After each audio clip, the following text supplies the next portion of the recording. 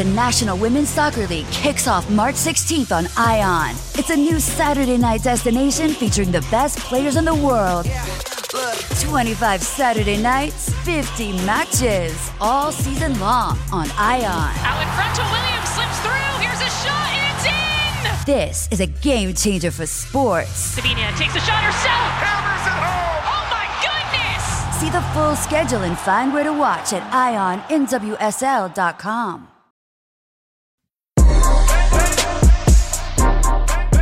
Hey, this is DeRay, and welcome to Pod Save the People. In this episode, it's me, Kaya, Miles, and DR talking about all the news that you don't know from the past week, the underreported news with regard to race, justice, and equity, the news that you should know. And then I sit down and talk to Wendy Sawyer, the research director at the Prison Policy Initiative, an organization that I love that does incredible research around incarceration and all the things about criminal justice reform. We talk about bail bondsmen, a topic that I didn't know as much about, and I hope you'll learn about too. Here we go. The advice for this week is to reconnect with old friends. I had a great dinner with an old college friend. We were in the same city, had dinner, hadn't talked to him in a long time, and it was like, wow, we spent so much time together in college, but hadn't just connected in a long time. So reach out to old friends.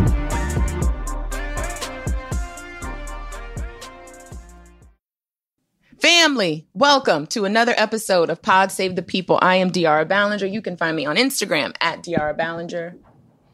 I'm Miles E. Johnson. You can find me on Instagram and Twitter at Feral Rapture.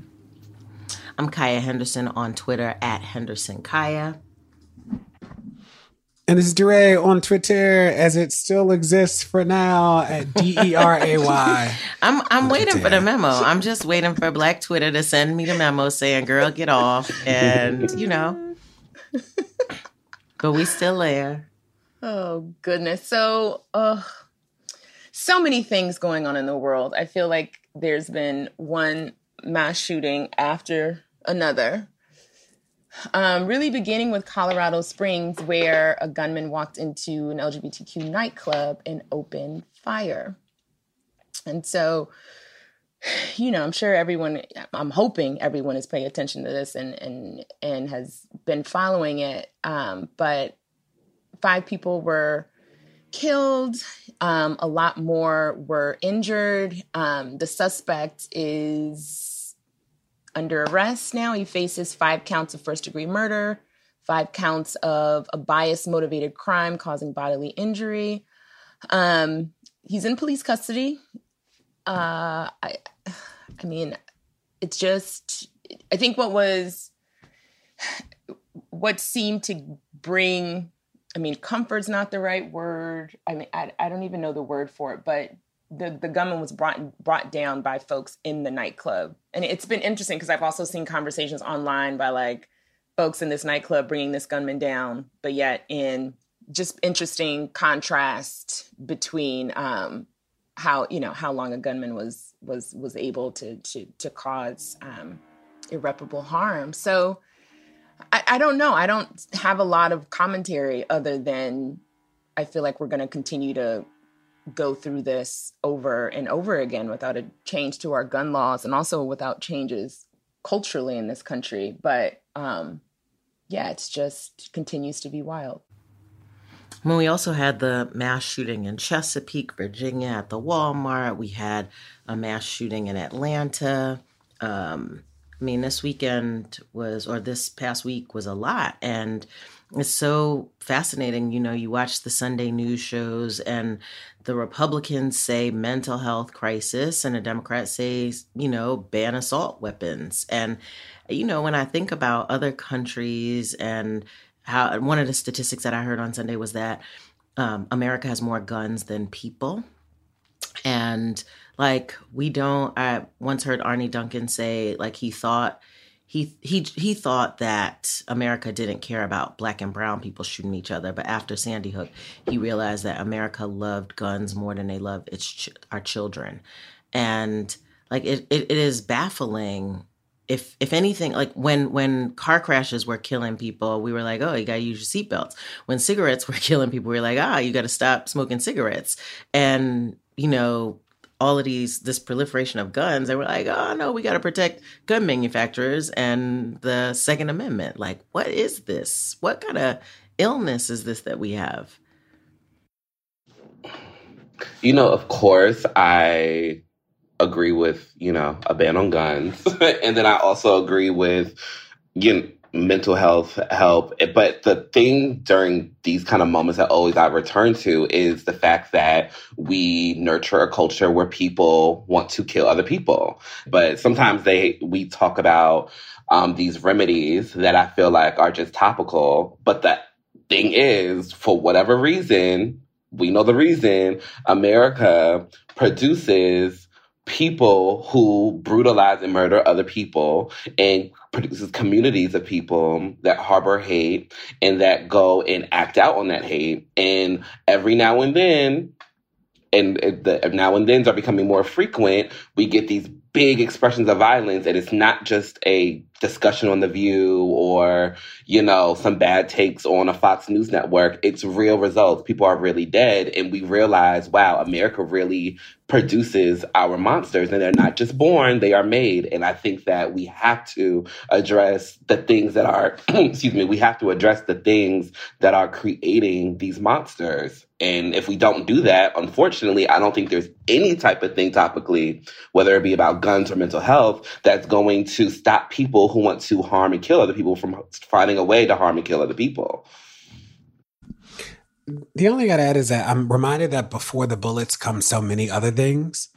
And, you think about what's happening with the right. You think about like all the homophobia. You think about how people have normalized homophobia as like a take in a position and like a political, like it's no longer to some people like hate speech. It's like, oh, well, they just don't, or they believe in family. And the normalization of hate, like it necessarily has an output. Like that is like what happens. Like people act on it. People feel like it is their duty. People feel like it's their call. Like, and we have, just like Miles said, we've normalized this idea that like, if you believe something strongly, you can act on it, even when it's hate speech. And that makes me worried. But I always think about like way before the bullet, it's like all these things that have just normalized this response to hate, or the way that hate sort of manifests in the world. And that makes me sad. And, it was a drag queen, like, as we said, right? It was like a drag queen took the shoe off and beat the living daylights out of the shooter, and a dad who was there supporting a child, right? Like a reminder that we really, at the end of the day, you think about all the money we poured into policing and security systems and bouncers and metal, all the things. And when push came to shove, none of those kept anybody safe, right? In that moment, it was us. We kept ourselves safe. Yes. Oh my gosh. That's a word. To your point, DeRay, about before the bullets, right? This is what these book bans are about, right? Like not allowing young people to learn about other young people and to empathize with young people who might be different from themselves. And so you breed this separation and this hate and this fear from the very beginning. And so, over time, that is the logical outcome. And we don't want to do anything about it. Like, yeah. Oh, well, the other thing we don't know what to do about is Kanye West. Yeah, you and the segues really take me all the way out.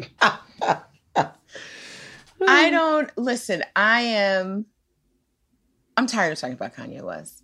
I don't know if I guess we have to do we have to talk about him? I don't know. The latest is he's running for president. We all know he was going to run for president. He's already got a little merch made, Kanye, or Ye. I'm sorry, his name is Ye now. He changed his name to Ye West. And so there's a video going, and it's not funny, but I laughed.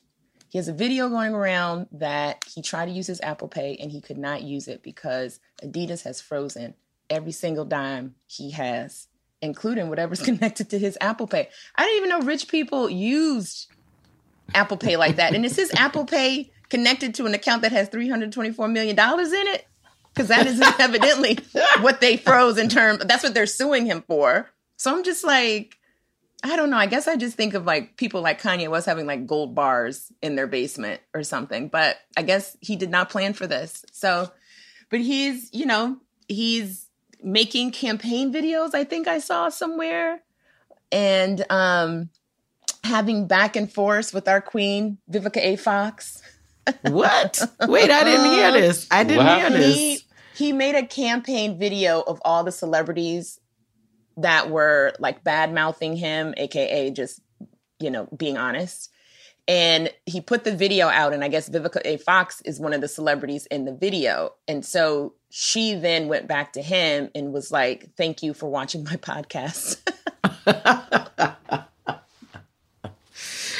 He also, he went to dinner with Donald Trump and took his anti-Semitic friend, Nick Fuentes, and whom Donald said he didn't know. But the thing that made me laugh, and there's all kinds of stuff going around about what happened. The dinner got really tense because Donald said something bad about Kim Kardashian and blah, blah, blah. But Kanye asked Mr. Trump if he'd like to be his running mate in 2024, if he'd like to be his vice presidential candidate. At which point, apparently, Mr. Trump got very angry, and it spiraled downward from there. And Donald Trump called him a troubled man. Y'all, this is a real sad state of affairs. We're living in the last days. The Kanye thing is such a phenomenal example of what happens when you are looking for validation from whiteness at all costs, like despite reason, despite all that, like so like Trump is like, I met with this guy who happens to be black, and Kanye still just like had a great meal with Trump. You're like, wow, you really are. I don't know if it's in a bubble. I don't know if it is willful delusion, but like you just want to be accepted by white people so bad. And that like your whole sort of cultural cachet is being so unbelievably black. So the moment you experience backlash, it's like as a black man and da-da-da-da-da-da. But I too am exhausted by the Kanye and really worried about sort of how he's mobilizing identity to be anti-Semitic, right? Because then there are all these people who feel like the moment you say he's anti-Semitic, he's like, but I'm black and da-da-da. But you're like, you're actually using this as a tool to hurt people. You're not actually in solidarity with black people as you talk about this. And that's actually really dangerous because for better or for worse, people do look up to you and you have a huge platform. So whether we think it makes sense or not, and it doesn't, people are being exposed to it and the exposure itself is damaging. So, I'm hopeful that, Kanye, he got his Twitter back. It's like, Elon, stop bringing all these people back on the platform. The banned people, keep them banned. Yeah. I'm still on the taking Kanye and Kyrie kind of seriously like train that I was last time we spoke about this. I've been just increasingly horrified by not necessarily the person of the Kanye, the Kyrie, but like seeing the people around them. So it's like the comments, the people mobilized, the people who agree, the people who are showing their true colors. I'm like, oh wow, it almost reminds me of when I was living in Georgia and growing up in suburban and rural Georgia and then Atlanta and then seeing Trump happen, and then me knowing in my head, I'm like, oh, Trump is about to be elected. But it seemed like nobody else did. It kind of feels like the same thing's happening with Kanye. Not saying that Kanye is going to be elected, but that I think in the same way we're looking at LGBT hate and we're looking at these horrible moments, I think that we are going to start seeing moments of, I almost hate saying it, but like moments of violence towards Jewish people, towards queer people in the name of Black manhood and Black male survival and hierarchy. And that kind of scares me. And I think it's like a little easy to laugh now, but I'm kind of curious in the next couple of years where this is going to lead to now that I'm seeing how many people agree and are feeling empowered by this speech. So this news is disturbing because, you know, I love the fashion girls. I live in New York City. I spent money on some high fashion. I love fashion as an art form. We just saw the Mugler show. And I also think that fashion, and specifically high fashion, helps push culture and helps start conversations and helps us think in a fantastical way, helps us be provocative. I just believe in the things that high fashion represents. However, Balenciaga has gone too far. And in their latest campaign, they had children. I feel like dirty about to say this. Oh, goodness. They have children carrying bags that have BDSM armor on them, have other children, and have little creatively directed papers with children posing in front of them, and have creative directly papers with the lawsuits of child molestation and child harm lawsuits behind it. And I'm just in my head like, why would we do that? What is going on? And I'm actually really glad that I had so much time to think about this, because in my head I'm like, you couldn't just create something like that and think it was okay and think that it was going to sell some stuff. That's just not where your mind could be. But then the more I had time to think about it, it was, somebody thought that they were making some type of provocative political commentary probably, and it was pushing a button, and they didn't know that people don't want to be pushed around child molestation and around those type of topics. And then also that every artistic medium, and specifically commercial medium, is not the place to have certain types of conversation around certain things. And certain things shouldn't be art-fied. Some things should just need to be talked about plainly. You don't need to make editorials about those things in order to start a conversation or to push people to think about what we're creating, what we're consuming. It's just gross and it makes no sense. And it also made me think about how little supervision or thought is being made when these things are being created. And it made me think about social media and how we're just really creating provocative content, and we're creating things that we think are going to get engagement. And there's just little to no critical thought about, hey, maybe it will get attention, but maybe it's too far. Maybe it will push this whatever conversation, but maybe that's not the right way to push it. And I truly think that when it comes to Balenciaga, like this has to be an opportunity for people to say, no, we're not going to do the social media thing and create controversy just for the sake of it, because it's gross. This morning, of course, Kim Kardashian denounced the brand and said that she doesn't like it and that she's gonna see where they go. And I don't know why, she's being treated like the first lady of morality. We're just not gonna trust where she thinks where we think we should go. If she says it's okay, then that means that we should feel better about it. That doesn't quite make sense to me. But yeah, it's still it's still like a hot topic. So I don't know where everything's gonna land. But I think that this in a generation that has made WAP, it has made so many controversial things. The fact that we came to a space that said this is too far was really interesting. I feel like I haven't seen a situation like this that artists and fashion people have made where they said, okay, this is too far in a really, really long time, And I also grew up in the generation that saw Britney Spears on the cover of Rolling Stone hugging a Teletubby. And children and childlike in clothes. So this feels like an interesting moment to see what Gen Z and millennials and our generation thinks is too far of a push. I want to see what y'all thought. Have y'all heard about this? Have y'all actually? Have y'all? Oh yeah. Okay. Yeah. Let me show you the one photo. So I had seen some of the photos originally without context, and it was like kids holding a teddy bear in a harness, and I was like, okay, that's just bizarre, right? But I didn't see the commentary about it, and then I saw this photo.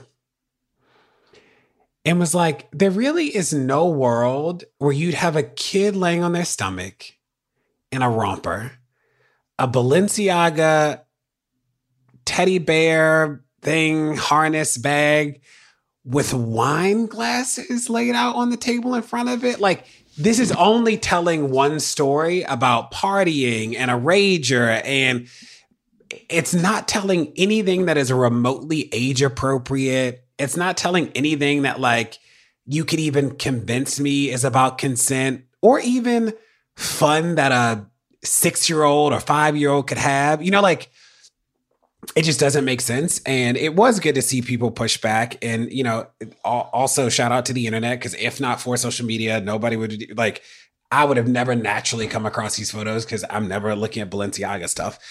But it has been interesting to see the conversation about it. And I actually wasn't surprised by celebrities being quiet about it, if not only because I'm like, if you ask me who wears Balenciaga, literally the only people I could readily name are Kim and Kanye. I don't know.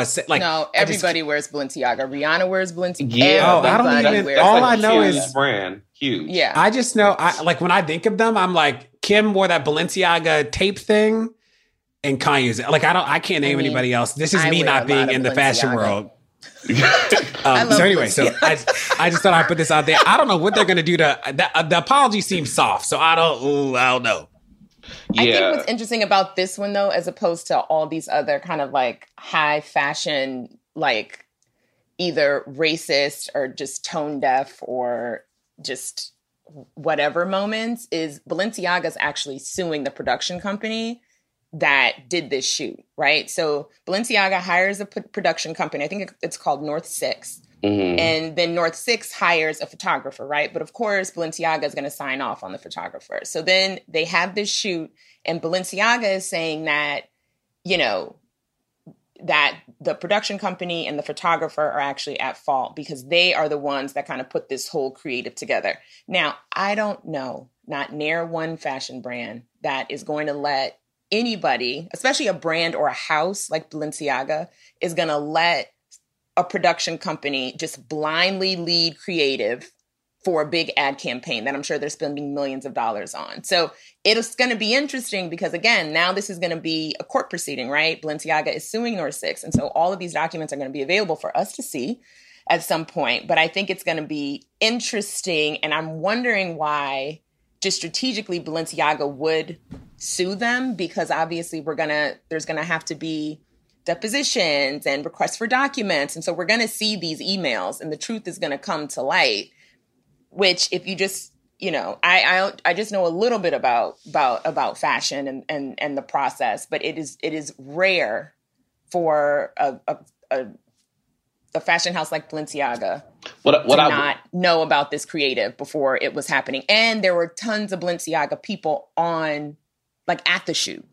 What I also will say about it too is that it does seem that out of all the kind of like legacy fashion houses, Balenciaga has been successfully convinced that they are out of touch. So the creative director who came on and kind of transformed it in the same way that Gucci, he actually just left last week, but like just how like Gucci had got a facelift, it was like Balenciaga was not doing so well, and then somebody came in, a couple of creative directors came in and revitalized it. So it doesn't seem actually too far-fetched that the grown-ups in the room were like, well, let the kids do their thing and let them do whatever's edgy because we don't know and we're out of touch, and let them handle the internet, social media stuff, and they'll do what's cool and they'll keep us afloat, and everything's been going good because it's been working like that, until somebody with half a wit decides to make whatever type of commentary they're trying to make around children, and now you're in this type of moment. So I can kind of see that happening, but it's still inexcusable. Course. I am trying to like figure out what I think. I mean, I think it's horrible, right? The images are so wildly disturbing.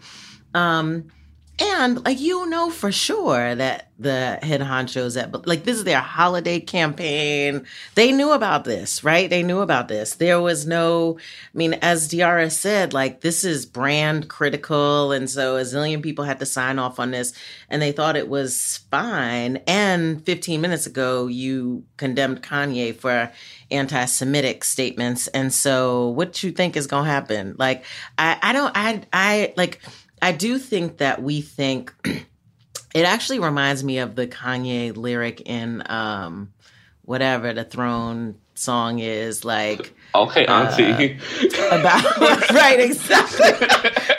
It's provocative, right? Like this idea of things that are provocative without any boundaries is what I think some of the creatives, in fact, like I've been to a couple of art shows where I'm like, I don't know. I mean, I'm not a big, I'm not an authority on art, and some art is provocative and some art is really just gratuitous.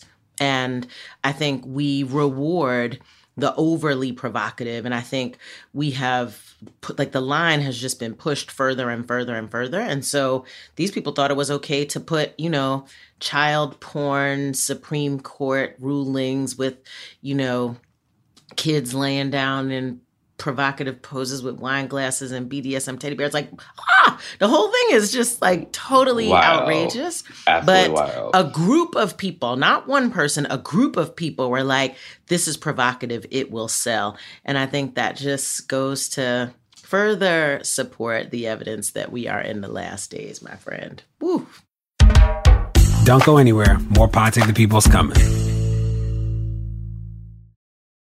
The National Women's Soccer League kicks off March 16th on ION. Out in front to Williams. It's a new Saturday night destination featuring the best players in the world. Takes a shot, she scores! See the full schedule and find where to watch at IONNWSL.com. 1, 2, 3, 4. Those are numbers, but you already knew that. If you want to know what number you're going to pay each month for your car, use Kelley Blue Book My Wallet on AutoTrader. They're really good at numbers. AutoTrader. This show is sponsored by BetterHelp. Now, what's the first thing that you'd do if you had a ton of extra time in a day? Maybe I'd take a nap, go for a run, talk to some friends. Now, a lot of us spend our lives wishing we had more time. But the question is, time for what? If time was unlimited, how would you use it? Now, the best way to squeeze that special thing into your schedule is to know what's important to you and to make it a priority. Therapy can help you find what matters to you, help you process the world around you, help you think through the most important things, how you spend your time, where you spend your energy, especially your emotional energy. If you're thinking of starting therapy, give BetterHelp a try. It's entirely online, designed to be convenient, flexible, and suited to your schedule. Just fill out a brief questionnaire to get matched with a licensed therapist and switch therapists anytime for no additional charge. Learn to make time for what makes you happy with BetterHelp. Visit BetterHelp.com/people today to get 10% off your first month. That's BetterHelp, HELP.com/people.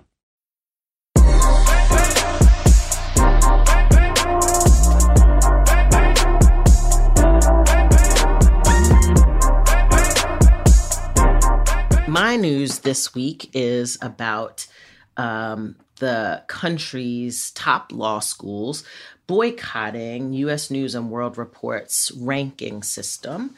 And it's very interesting to me because, as many people know, U.S. News and World Report is legendary for ranking not just law schools, but lots of things. And people live or die by these rankings. In fact, for law schools, there are 14 that called the T14, which I think stands for top 14, that pretty much stay in the top 14, with Yale as number 1 and Harvard as number 2, and Stanford and Georgetown and Columbia and Berkeley, and, a handful of schools that are always in the top of U.S. News and World Report's rankings. And that's largely how a lot of young people select which law schools they're going to go to. But a number of these schools have decided to boycott, to withdraw participation in the rankings. And when I say withdraw participation, you have to submit a whole bunch of information to U.S. News and World Reports that help calculate where you are ranked.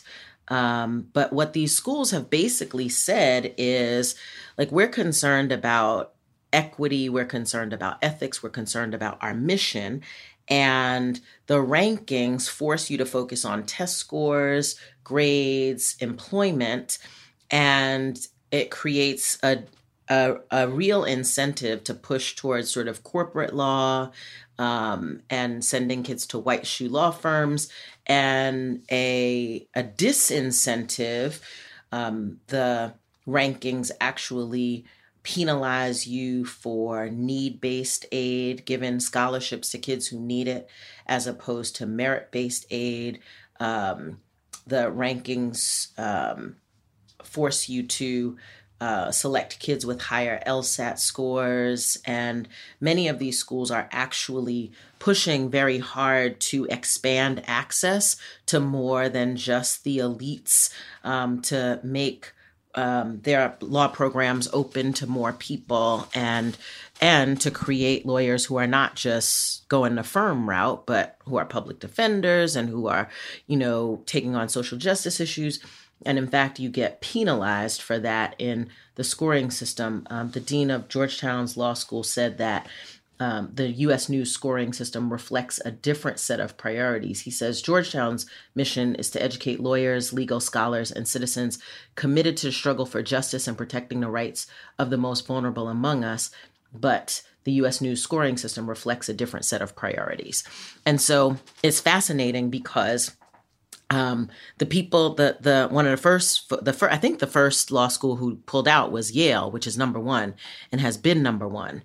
And then Harvard, which is number two, and then a number of these other schools that are in the top 14.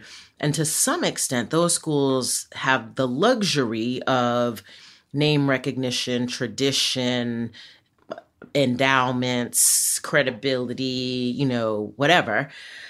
But all of these schools that are like in 15 to 200 are like, well, wait a minute, I'm not exactly sure I'm gonna pull out, right? And so, many of them are worried because for some of them, not everybody is going to go to the top 14 law schools.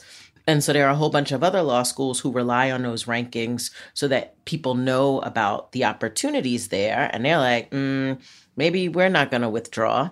But it goes to show how the media, right, a completely outside entity, can drive the priorities of the whole law school system in America, based on this ranking thing that, is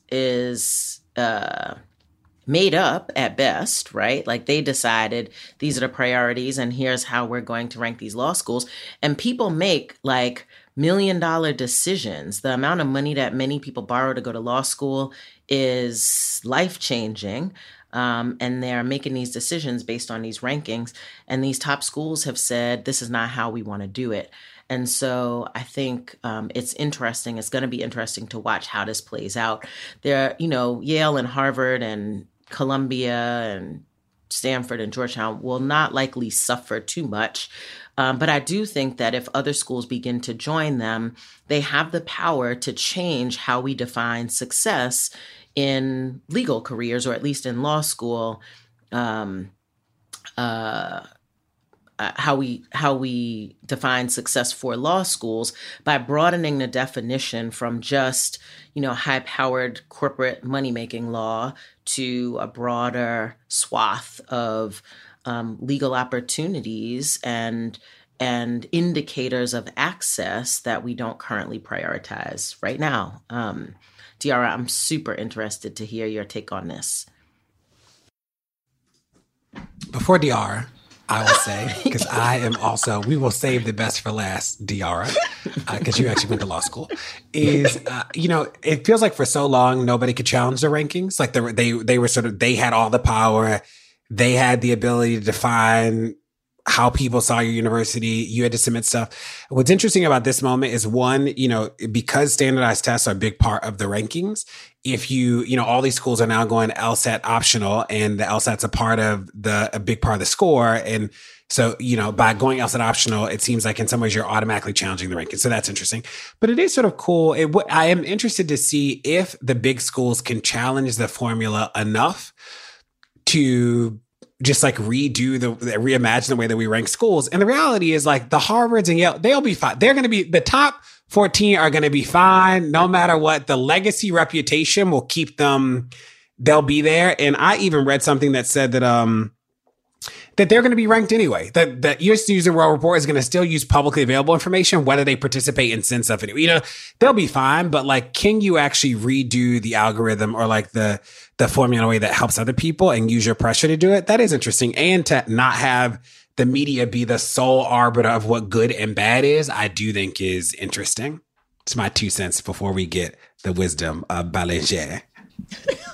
Can I just say, like, I would be really interested in, I wonder about the role that student evaluations play in the rankings, right? Like, what do your customers actually say about the education that they get? And I think there's a way to empower a different set of people to define success. I'm just curious if anybody on staff at U.S. News and World Reports has been to an HBCU. And where do homecomings and the quality of homecomings fall into a college ranking? Not what I thought she'd say, everybody. No, why that comes to mind for me is because there are 3 historically Black law schools: Howard, obviously, Southern, and then my alma mater, Texas Southern, Thurgood Marshall School of Law. Now, I think Howard's ranked like 100, which is absolutely absurd. It's just absurd, right? And then Southern and Texas Southern, I think they I think the last time I looked it up, they didn't even have like Thurgood Marshall School of Law on there. They had like Marshall, like they don't even know the name of the school. So I think partly it's like, I don't even think HBCUs in particular get a fair shot. And I think this applies to undergrad and graduate school. And I think the reasons why folks of color go to HBCUs, those reasonings, those rationales are so far from anything that U.S. News World Report would like be based upon. And so I don't know. I have lots of thoughts around this, but namely, I don't think that these rankings, I also don't, we can go into testing too. Like, I don't think any of these things are good indicators of how successful folks are going to be. I did terrible on my LSATs.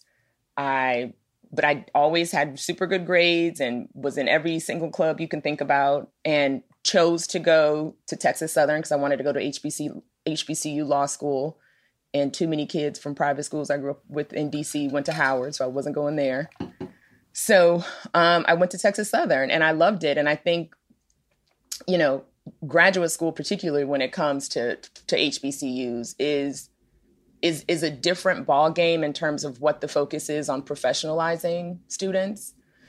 And so I don't know I know these rankings are important ultimately in the mainstream, but I paid no attention to them. I hope folks who are making this decision based off of whatever their own personal and professional needs are, make those decisions with whatever their needs are in mind. Like, I don't know. I don't think it obviously it's important, but I think for all the negative reasons, but I just feel like HBCUs in particular are so far from being truly considered with these rankings. And I knew this wasn't even about HBCUs, but I made it about HBCUs. No, they mention Howard. They literally say in the article that Columbia and NYU tend to place large numbers of law school graduates into white shoe law firms, though so do institutions like the Howard University School of Law. Yep. And to me, right, that basically says the rankings are the rankings, but then there's this whole other world outside of things where people know if they want to get top Black law talent, they go to places like Howard, in addition to the top schools. But I do think that it mattered, like these rankings matter differently for different people. That's right. And I will say, I sit on the board of trustees, board of directors at Georgetown, and we are regularly updated on where we are in the top. Yeah. Right. And that matters to board members. That matters to alumni who are giving. Like, they want to know that, like, we're one of the top schools. And so I think that this, to me, this is just another indicator of, I feel like the whole higher education system in the United States is like about to topple, right? Mm-hmm. We've seen that the amount of money that we pay for higher education is totally out of whack with, you know, the economy, and we're living through a student loan crisis, and, you know, all of this stuff about kids who have gotten these degrees and can't get jobs and blah, blah, blah. And so there is a big question, I think, around higher education and what role it plays and how much we're willing to pay and all of that stuff. And I think this is just another indicator. There's another brick crumbling from this institution. I think the changes in workforce too, Kaya, also are going to play into this. Like, I don't see the next generations working at law firms. Not signing up for this stuff. No, It's a new attitude for sure. So I think that'll be interesting to see, just from some of the young people that I mentor that are going into law firms that are just expecting vacations and not to work on the weekends. And I'm just like, are y'all okay? But good for them. What I was really thinking, if I'm being like quite honest with you, is I was like, is Yale the one where that Black student like got the police called on them? Was that Yale? And I was gonna say, I'm pretty sure it was Yale, and I was like, well, there should be a totally different ranking system as far as like, okay, you want to go to this school and not be traumatized? Are you Black? Then maybe we should be thinking about this differently. Because also, Yale played a part in the slave trade. So, I mean, how about that? Where does that fall into? Wait. Probably everybody in the T14.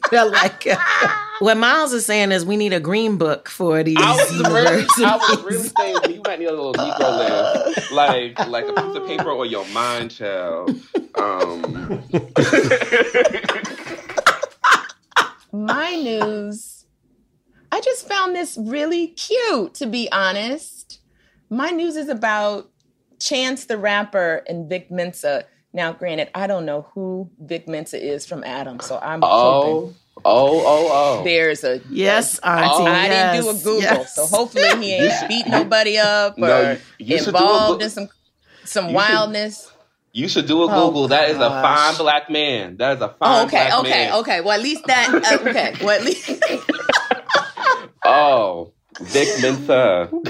Well, this is even more of a reason to want to fly to Ghana, y'all, for January. So, can I just say Vic Mensa was born in 1993? Do you know I was grown in 1993? Okay, sorry.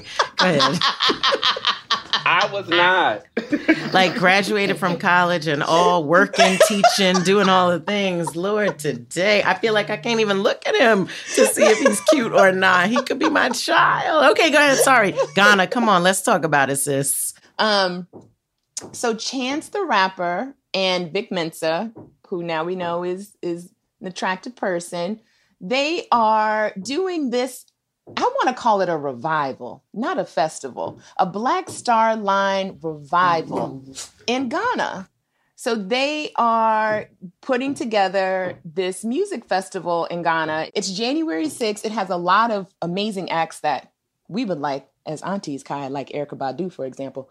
But it's an incredible lineup. And also Manifest, who I went to college with, who is now like a big time rapper in Ghana. But these two were together in Chicago and just kind of like vibing and being creative together, and started talking about Marcus Garvey and his movement to get Black folks back to Africa. And so, as we know, Marcus Garvey had a ship called the Black Star that he was raising money, trying to finance to get this ship to move Black peoples back to Africa. Marcus Garvey still to this day, meanwhile, is still a criminal in the eyes of the United States government. I think his son is doing a whole bunch of legal interventions to basically get Marcus Garvey exonerated, because J. Edgar Hoover and the FBI did all the things that they could to make sure that Marcus Garvey was seen as basically a terrorist, but including sabotaging the cruise line. The cruise line, yeah. And so, but I just thought it was wonderful, right? So it's like they wanted to kind of, pay, their respects and homage to Marcus Garvey and that liberation movement. They also, W. Du Bois was buried in Ghana, in Accra. And so that kind of, that was another reason they wanted to do this, and just understanding that Kwame Nkrumah was the one who expelled the British out of Ghana. And so there's just so much history and so much connectivity between Black Americans and Ghana, besides the fact that we are descendants of the place. And I just thought this was a beautiful thing to do. And the other thing that I thought was so compelling about this is they realized, as big of rap stars as they both were, they'd never performed in West Africa. So that just gets me to thinking too, just like the scheming around concert promotions and where people think people will buy tickets and where there are connections is obviously lacking. So I thought this was just really cool that they're going to come together, do this in Ghana. I might try to go. I just got to figure out if they have some chairs so I can sit down. Girl, there's always a VIP. I was in Ghana in September when they did the other concerts, and I was like, oh, I can't go to that because it's a free-for-all. But my girl was like, oh, no, there's a VIP section. So if you want to go, there's seats. There's a VIP I need that section. on a T-shirt. Girl, there's always a VIP. Not Kaya. I will say, so Chance and Vic are both just good people too, which is really cool. Nice. Who both love Black people, want to do right by Black people. Both good guys. They grew up as friends together. They're part of the Chicago artists who all came up together in their own way. It's dope to see them do this. They both get back to Chicago heavy, and it's cool they're doing this. I went to Accra a couple years ago. I have a lot of friends going back this year. I don't think I'm going to make it back this year, but loved it. Super Black. I think we all should see that part of the history, especially of the slave trade. It really blew my mind, and I'll never forget it. But it's cool to see, especially young Black men do something like this. It's really cool, especially because they do. The critique is often, why are you going to another country and we got all these problems here? And they are two people who can legitimately say, we love our city. We do a lot in our city. We give back in our city, our roots in our city, and we are also doing this too. And there's a Garvey movie coming. Did you know that? There's a Marcus Garvey movie, and Garvey still holds the record as being sort of the best Black organizer in American history. The number of Black people who joined his organization far surpasses almost anything we've ever seen, which is why he was targeted so heavy by the FBI. I'm always a little bit skeptical sometimes when somebody researches somebody like Marcus Garvey and what he was doing, and two Black men get together and the thing they come up with is let's sell something to people that. Oh, that seems a little off off the brand of Marcus Garvey. So that's interesting that they were. I don't know, Miles, because Marcus Garvey seemed to be a hustler mofo. Everything involved. Wasn't it bonds? He had to sell the bonds and something with the bonds that then got you equity in the thing. The concert is free. The concert is free. They are bringing this to the people for free. So they're flying Black. So it was just for the people in Ghana. Free for the people in Ghana. Yes, got it. They don't have big sponsors. It seems like they're self-financing this. So. Just a clarifying point. Okay, yeah, I'm always gonna just be. Listen, it's just I'm the upper middle class to the elite Black people's ideas of what to do in moments when they consume literature have always given me pause, or different idols that we have always gives me pause, and I'm like, maybe not a concert, maybe something a little bit more, whatever. And then also the other thing that always gives me pause, not being a hater, just I love them, and I especially love Vic Mensa. If he wants to give me a call and talk if he wants to talk any of this out personally with me, I'm available. But the other thing too is what always gives me pause about this too is the idea. I don't know like what precautions are being taken as somebody who's visibly queer, who is visibly trans, who has friends who are visibly trans, who are visibly queer, and I always think about that when things are happening on the motherland, and the fact that the fact is a lot of neighboring countries and places in Africa and the Caribbean are just not safe for visibly trans and queer people, and are there any precautions or thoughts happening around that, or is it just come at your own risk, or this is just not for that, slice of I think, Black folks? Yeah, yeah, Miles, I think that is absolutely. I mean, I think that is what is missing, like visibly from this, or in terms of just like how it's being messaged. But I think that's an important piece of it, and I think a piece that.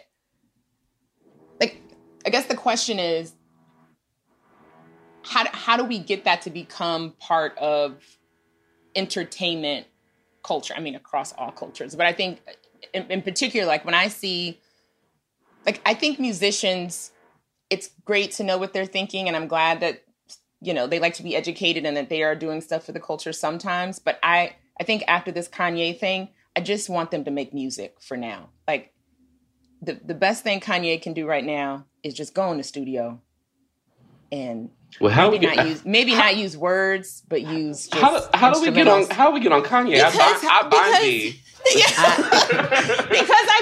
Can I take us back to Chance? Well, let's take it. But I think I'm gonna pivot us back, because I think partly it's like, I think just to the argument around maybe a concert isn't the best thing. I think a concert is a great thing, right? I think I remember concerts, like, even.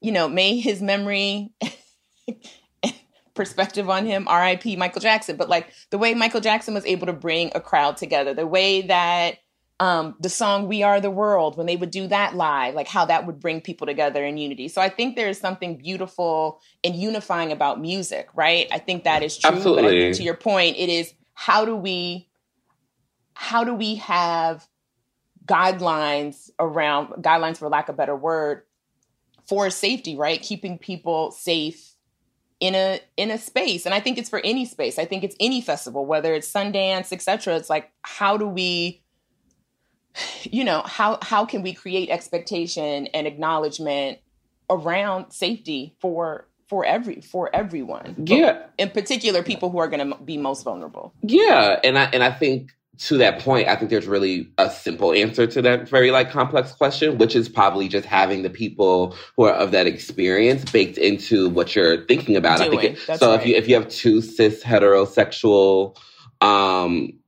men talking to each other about what they think is cool or what they think will be interesting, they're just not going to think of certain things unless they're really dedicated to thinking critically and expansively.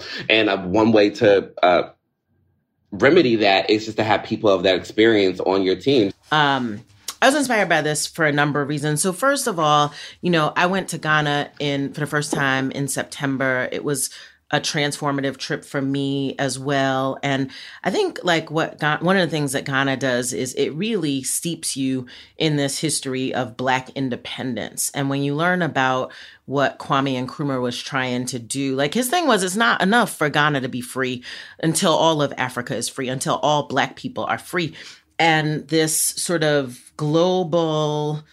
this idea of global Blackness, like Chance says, he hopes that he can then do this in Haiti and in Jamaica and in other places in Africa across the diaspora. That starts a conversation. As Black Americans, many of us don't have any connection to the diaspora or don't think about ourselves as global Black citizens. And so I think he's surfacing a level of interconnectedness that a lot of Black Americans don't usually think about. I think he's using his platform for good. One of the issues is there are limited flights to Ghana, and Chance was like, yo, United, can we have a conversation about this? And United has is offering a year of discounted fares to Ghana because this young man decided to use his power to try to, deal with the transportation issue. I think it's, there are a lot of people who don't know the history of Marcus Garvey, a lot of young people, and because they follow Chance and because this thing is called the Black Star Line, festival and whatnot, they will now go into this part of history. And, this is my thing, right? Like, I think that these are the stories that aren't told, you're not taught in school. And Black people need to know about Garvey and need to know what he did and need to know what the U.S. government interference was and need to know what and I mean, when you look at the fact, Nkrumah is the liberator of Africa, the way we think of Simon Bolivar as the liberator of South America or what have you. And Nkrumah was deeply, deeply influenced. He came to the U.S. to go to school, deeply influenced by two U.S. thinkers, by Marcus Garvey and by W.E.B. Du Bois. Like, this is our history, and our young people don't know this history. So for me, shout out to Chance and Vic Mensa for reopening this chapter, exposing people to the idea of global Blackness, and throwing a free concert in Ghana. I'm hire Miles as your consultant. I will say, why can't I think of what the Global Citizen Festival was, the festival that they did in September, also free. And Miles, from the pictures that I saw, the kids were out. The kids were out and styling and doing their thing, but I still think they should hire you as a consultant to make sure that everybody is safe. Yeah. I would say I did meet with Ghanaian queer activists when I was in Ghana, and they repeatedly highlighted how unsafe it was. That was like the overriding card. They reached out to me on Twitter. They were like, "You're here. Can we meet?" We met in the hotel, and they were just like, "It is not safe. We have created like pockets where we can get together and we can be in community with each other, but like the need to appear hypermasculine and not be visibly intimate in any way in public and be like." And I say that as someone who actually met with activists in Ghana who were queer activists. They did remind me it was unsafe. So I'm interested to see how this plays out. My news is about the UK. I feel like I say this every week, but there are very few things that shock me. And then I read something and I'm like, well, goodness. Okay, this was wild. So in the UK, in 2008, they started a studio called Boombox. And long story short is that this was a studio that was run by the police. It was an undercover sting operation music studio with the goal of, quote, stopping violence in a particular neighborhood where a set of Black men had been killed in Edmonton, North London. And, what happened was that over a period of months, the police essentially entrapped these young men, seduced them into engaging in illegal acts. So like, one of the stories, the police were like, hey, one of the undercover officers was like, hey, I need heroin. Can you get me heroin? The guy goes and gets heroin, then gets arrested for being the middleman in the scenario. And the undercover officers were older Black guys. The men who were entrapped were in between 16 and 41, and they were convicted of offenses ranging from drug dealing, trafficking guns, and conspiracy to supply firearms. And it cost £500,000 to do this. It was called Operation Paysac.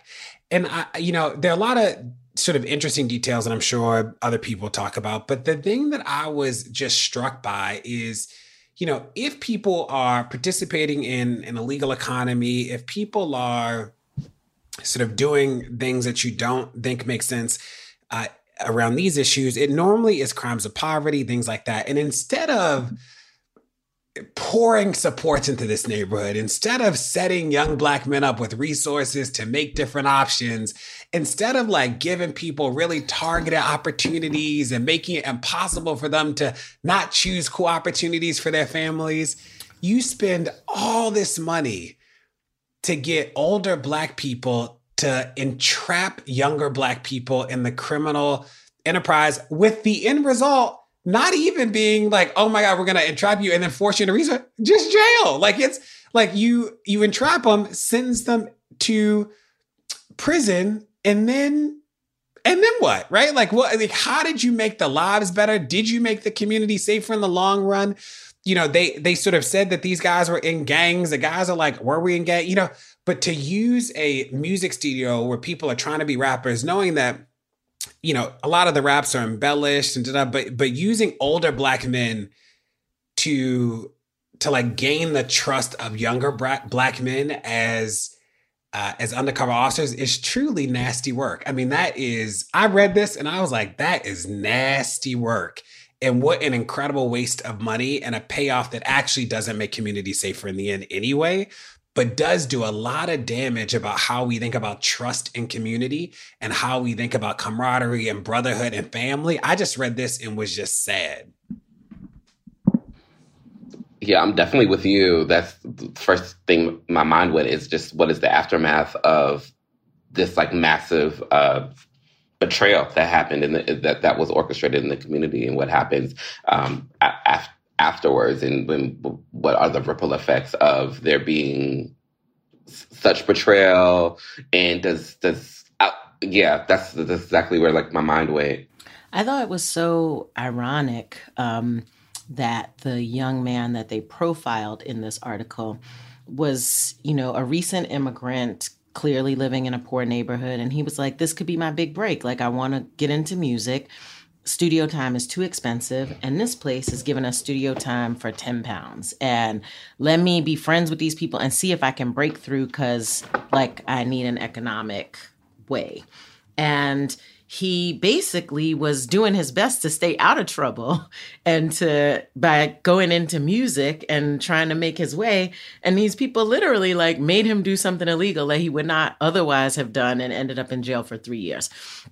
And so, you know, it is, I mean, ironic is an understatement. It is entrapment. There's no data that shows that this was effective, or that this was a good use of money. And yeah, it just, all the things, this was gross. It's just also wild, like how much time goes into creating this whole scheme. Like I think to Jere's point too, just around like, if the goal is making the neighborhood safer, this is what you're putting time and energy and resources into, that just doesn't make that much sense to me. Yeah, it's something else. I mean, I think when I was my internship, I had an internship, a law internship in London. And it was pretty wild. The solicitor that I work for is actually disbarred now.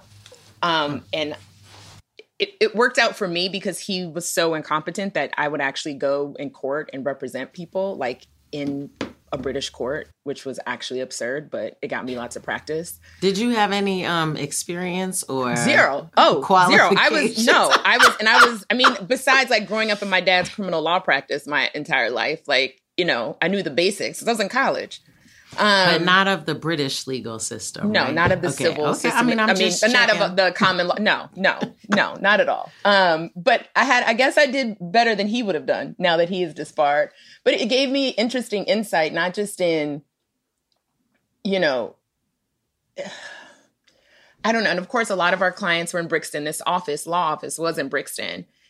And I just felt like folks were so unprotected and unseen in their legal system. I think the difference being, I mean, I think this article proves me wrong, but I feel like in the American legal system, Black people are preyed upon. And I feel like in the UK, they're just invisible. Except in this case where they're obviously preyed upon. But that just was my experience working in the courts and going to jails there. But it's honestly something, Jere, I'm glad you've been bringing these articles from the UK, and because I think we should be talking more about a global perspective and what's happening to Black folks. Because maybe, you know, there is opportunity for unity and opportunity for cross collaboration, because clearly these things aren't happening in a vacuum. Hey, you're listening to Pod Save the People. Don't go anywhere. There's more to come. The National Women's Soccer League kicks off March 16th on ION. It's a new Saturday night destination featuring the best players in the world. 25 Saturday nights, 50 matches, all season long on ION. Out in front to Williams, slips through, here's a shot, it's in! This is a game changer for sports. Sabina takes a shot herself. Hammers it home. Oh, my goodness. See the full schedule and find where to watch at IONNWSL.com. 1, 2, 3, 4. Those are numbers, but you already knew that. If you want to know what number you're going to pay each month for your car, use Kelley Blue Book My Wallet on AutoTrader. They're really good at numbers. AutoTrader. Psst. Hey, it's me, your barista. So you know how you come in almost every day for our cold foam coffee? Yeah, well, I might be putting myself out of a job by telling you this, but now there's an easy way to foam at home with new International Delight Cold Foam Creamer. With 3 new foaming flavors, French vanilla, sweet and creamy, and caramel macchiato, who could blame you if you stopped coming in altogether? Yeah, it's that foaming delicious. You're welcome. New International Delight Cold Foam Creamer, now in stores. It's foaming delicious.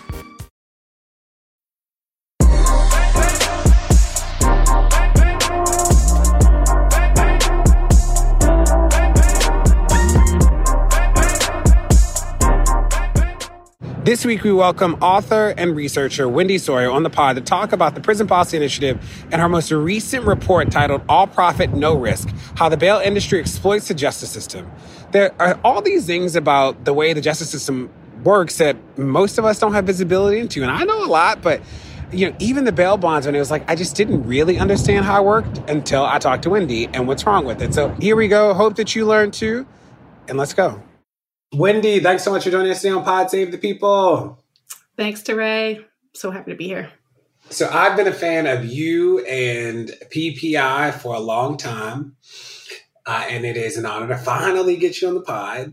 But let's start with your story. How did you get to do this work? What's the organization that you help lead? What's the work you do and how'd you get here?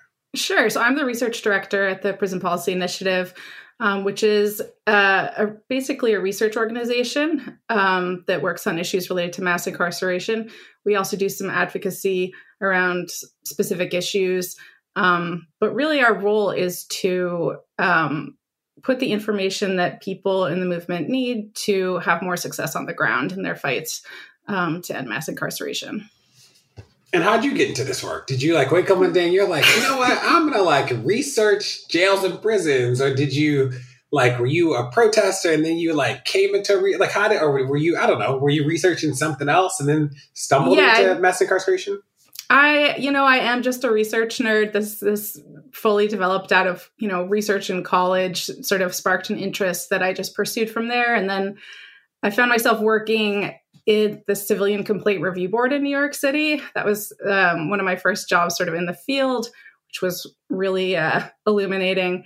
And I realized that I thought that there was more potential to make change in sort of the research and advocacy role that I have than sort of within the system kind of change. Boom. Well, let's talk about, so everybody, I'm a huge fan of Prison Policy Initiative, big fan, and they have a new report out that Wendy helped to make happen called All Profit, No Risk, How the Bail Industry Exploits the Legal System. So Wendy, walk us through, help us understand what made you all even do this? And then, one of the things that I wanted to talk to you about is that I feel like people hear a lot about bail, but we never sort of talk through what is bail? Why might it not be great? What are bail bondsmen? Is it predatory? Is it not? I'm interested in learning from you too. So lead us. Sorry, what was the first half of your question again? Yeah. So let's start with what made you all do this report? Yeah. We started doing this report on a tip from some folks at the Bail Project, actually, who had sort of observed that this is a thing, that the bail bond industry is not paying forfeitures, that they're not sort of being held accountable in the way that other folks who pay bail bonds are when people miss court dates. So we sort of went digging just to see, could we see if that was a widespread problem? What information existed about that already? And it was really hard. There's not a lot of already collected data about this. Really, it's something that was, this is a project where the plural of anecdote is data. So we just had to sort of scour the internet and dig and dig and dig. And we did find that actually this is a huge widespread problem. This is not just, in any one, just an issue in one city or one county, but it was something that people over the years have been flagging, but no one had really put it together that this is like a systemic problem. And let's zoom out, and can we talk about what is bail and what do bail bondsmen do? And does everybody have bail bondsmen? Like, can you have bail without bail bondsmen? Yeah. Okay. So bail is sort of the conditions of your release pre-trial. So if you get arrested and booked into jail, the court or somebody, a magistrate, somebody is going to determine sort of what you have to do to go home while you're awaiting trial. More often than not, that's going to be financial conditions. And that's largely because of the influence of the bail industry. So typically they're going to set a bail amount, and then you have to pay that to go free. Or if you're like most people and too poor to afford the bail that's set, you're going to sit in jail until you either plead guilty just to go home, or you find somebody who can put up the money for you, which is going to be a commercial bail bond agent most of the time. Okay. And this report is about commercial bail bonds agents. That's right. I was like, okay, can you talk us through like what say I can't afford bail and I'm like, I need some help. I go to a commercial bail bondsman and I say, like, what happens then? They're going to say, well, let me just look at you and your family and decide if I think you all can cover me in case you miss court. What we think is going to happen is that they're going to make sure you go to court, right? And if you don't, they're supposed to pay the court your full bond amount on your behalf. But they're going to first decide, are you a good candidate for bail? They're going to decide if you're a good risk. And that's going to be based solely on your financial situation. They're going to ask you to give them a fee called a premium, which is somewhere in the neighborhood of 10%. And that's something you will never see again. That's just money right off the top. It's gone forever. They're also going to ask you or your co-signers to put up some collateral. So it could be like the deed or title to your car or something like that. So something else to back up. In addition to the premium? In addition to the fee, yes. Okay, so they're covering all their bases. So there's no way they're going to lose money on this bet. And then they will sort of post a bond, which is just a piece of paper. It is not actual cash, but sort of a promissory note. They're going to post that with the court and say, all right, I'm responsible for this person showing up in court and you're going to go home. So far, so good, except now you have paid this fee that you'll never see again, whether or not you're convicted. You may be on some kind of payment plan if you couldn't afford the whole premium. So you're going to have them sort of knocking on your door, asking you for money all the time. And then potentially you could lose property that you put up as collateral. So all these things are going on as part of your contract with them. And what were you looking into in the report?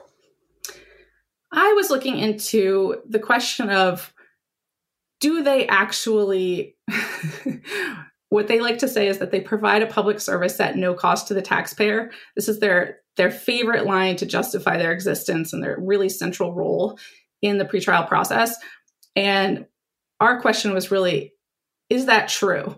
Like, to what extent are they actually providing a public service? And to what extent are they not costing taxpayers? Are they really being held accountable?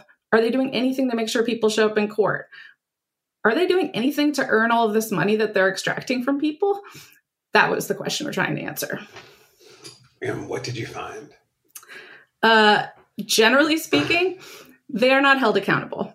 They just sort of collect their money and go on their way. Seems like the most effort that they put into this whole process is just trying to make sure they get paid. And then, what if you don't show up in court? Generally speaking, like, nothing really bad happens to them. If I paid my own cash bail, if I just paid out of my own pocket, I would lose all of that bail money, right? It would be forfeited to the court. But if they post a bond and I don't show up to court, they don't actually end up ever paying the court. Very rarely. How's that happen? Well, that's a great question. It turns out that they have spent, the bail industry that is, has spent decades lobbying for a sort of a large array of rules that benefit them and let them kind of wiggle out of having to pay. So we call these sort of loopholes in our report. These are things that they've lobbied for that give them an advantage that regular defendants don't have when they post their bond. Now, what would you say to people who are like, well, there shouldn't be seat penalties if people don't show up to court for anybody, right? When they say there should be? Is that what you said? No, what do you say to people who say there shouldn't be seat penalty? That there shouldn't be a financial penalty if you don't show up to court. There should be we should get you to come to court, but there shouldn't be a financial penalty.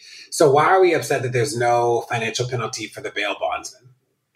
Well, yeah. Obviously, I don't think there should be a penalty for not showing up in court, financial one, that is, especially when we're talking about people who are overwhelmingly poor, right? And can't afford fees on top of fees. You miss a doctor's appointment, they don't charge you for not showing up at the doctors, right? So I don't know why this would be any different. But the reason to be upset that they're not paying is that they're profiting huge amounts of money that they're extracting from defendants and their families and their communities. And they're not doing anything for that money, but they get this really privileged position in the bail system where they get to write all these bonds. They're making money hand over fist. Everyone else is going broke, and they're just not doing anything for the system. So why are we sort of subsidizing this whole industry that causes a lot of harm? Is there any place? So first of all, the map that you have in this, I don't know why I thought that bail bondsmen were sort of like a rare thing, and then I saw the map and I was like, no, apparently not. Is there any place that you saw that does have good oversight? I would say no. I don't think I found any evidence of really great oversight of the commercial bail industry. There are some states that are doing it marginally better.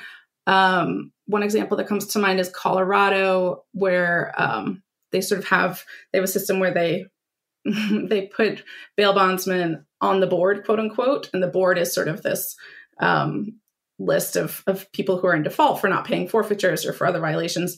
So they're not allowed to write bonds anymore.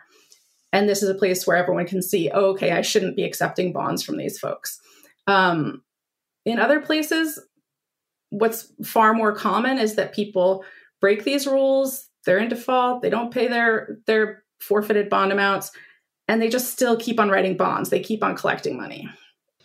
And do we have a sense of, I don't know why I didn't realize that there's a premium and you put up collateral. I mean, that feels sort of wild. A lot. Mm-hmm. Do they just auction off people? How does the collateral piece work? I guess I'm just I didn't know that was a thing. So I'm curious. So if you, let's say they are somehow made to pay the bail forfeiture, right? So the court's saying, all right, your client didn't show up to court. You now are on the hook for this money. So they've got this collateral that they can then liquidate, so they can sell it and then pay themselves back essentially with that. So yeah, they essentially just take your stuff. That is wild. One of the things also that you put in here, you said one of the things in here that I was like, I want to talk to Wendy about this, is that you write that bail bond agents can piggyback off of public pretrial service agencies. What does that mean? Yeah, so pretrial service agencies are things that a lot of folks have set up to try and provide sort of more support at the pretrial end of things. So you may have a defendant, for example, who's unemployed, who needs to be connected with housing, who needs to be connected with a job, who needs maybe court reminders. So someone to tell them, oh, you've got a court date on Tuesday. They need additional supports. So one of the conditions that courts can set at that bail setting is they can say, all right, we're going to make sure that you work with pretrial services during this period while your trial is pending. And they're going to sort of keep you on track, let's say, while you're in that pretrial phase. So these are publicly funded. They are sort of they vary in the amount that they're voluntary, I would say, and in terms of sort of what they require of people. But on the whole, it's a good service. when the option is basically financial ruin. And what happens is in Colorado specifically, I write about that they did a study and they found that in most counties where there was a pretrial services agency, people were being having financial bond set. So they had to pay money bail and they had to do pretrial services, which meant that pretrial services was doing all the supervision and all of the support work that the bond agent should be doing. So the bond agent basically collects his fee and then disappears. Pretrial services does all the work. And then the person shows up in court and that's it. The bail agent didn't have to do anything, but they got to collect their money. Meanwhile, the taxpayer did have to pay for pretrial services to do that work. So yes. The taxpayer has to pay for pretrial services? Yes. Pretrial services are publicly funded. So that's something that we're paying for, but the bail agents are profiting from. So that kind of doubling up system is really unfair, and really sort of gets at that line of like at no expense to the taxpayer, because it does cost us money to supervise people.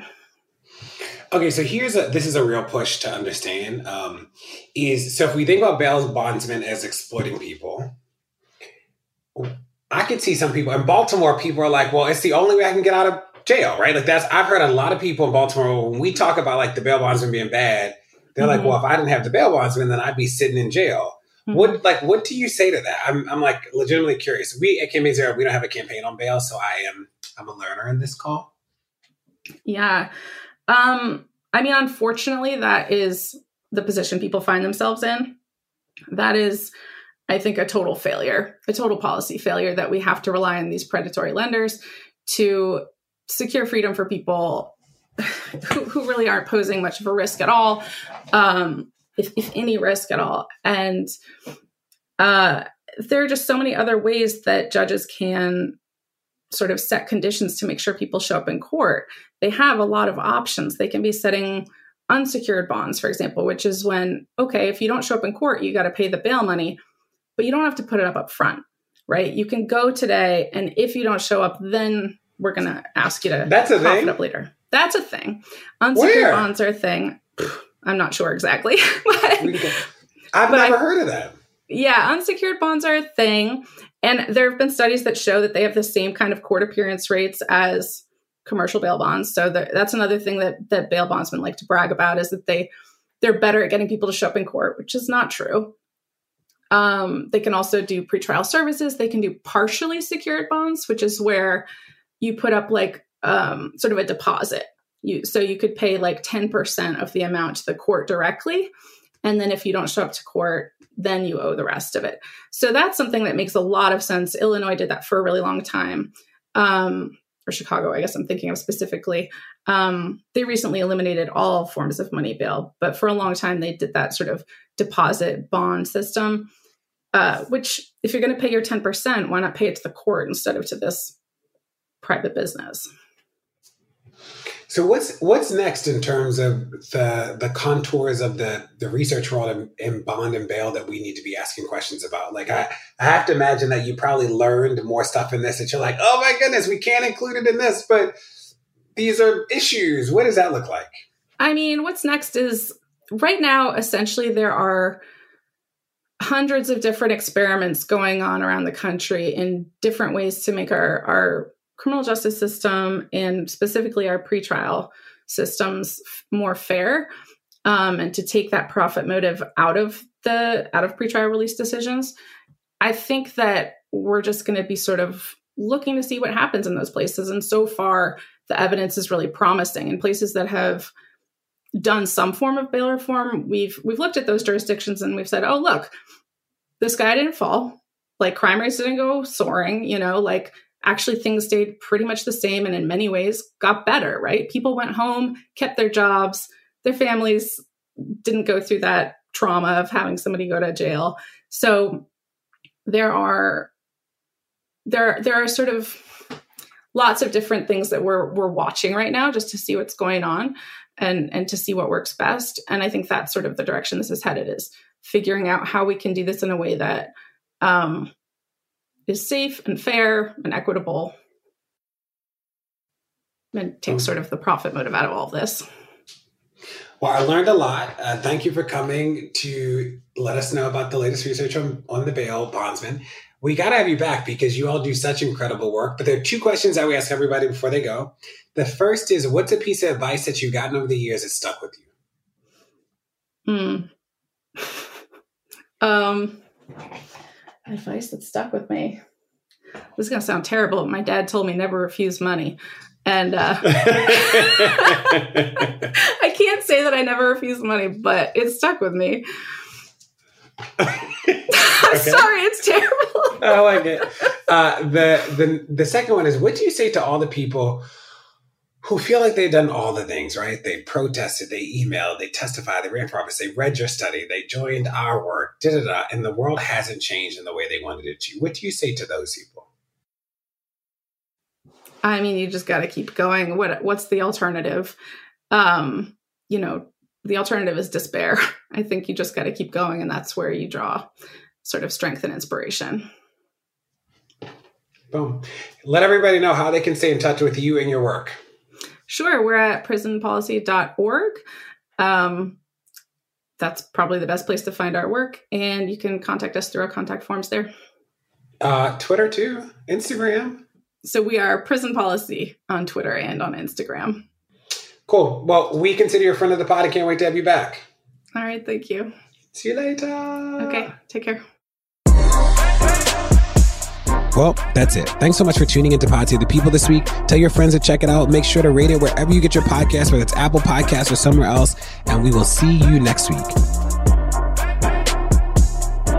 Pod Save the People is a production of Crooked Media. It's produced by AJ Moultrie and mixed by Charlotte Lands. Executive produced by me, and special thanks to our weekly contributors, Kai Henderson, Diara Ballinger, and Miles Johnson.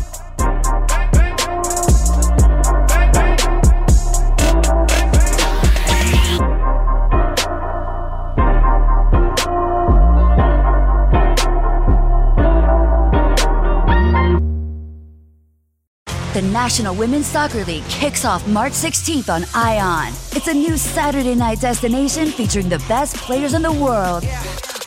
25 Saturday nights, 50 matches, all season long on ION. Out in front to Williams, slips through, here's a shot, and it's in! This is a game changer for sports. Sabina takes the shot herself! Hammers it home! Oh my goodness! See the full schedule and find where to watch at IONNWSL.com. 1, 2, 3, 4. Those are numbers. But you already knew that. If you want to know what number you're going to pay each month for your car, use Kelley Blue Book My Wallet on AutoTrader. They're really good at numbers. AutoTrader.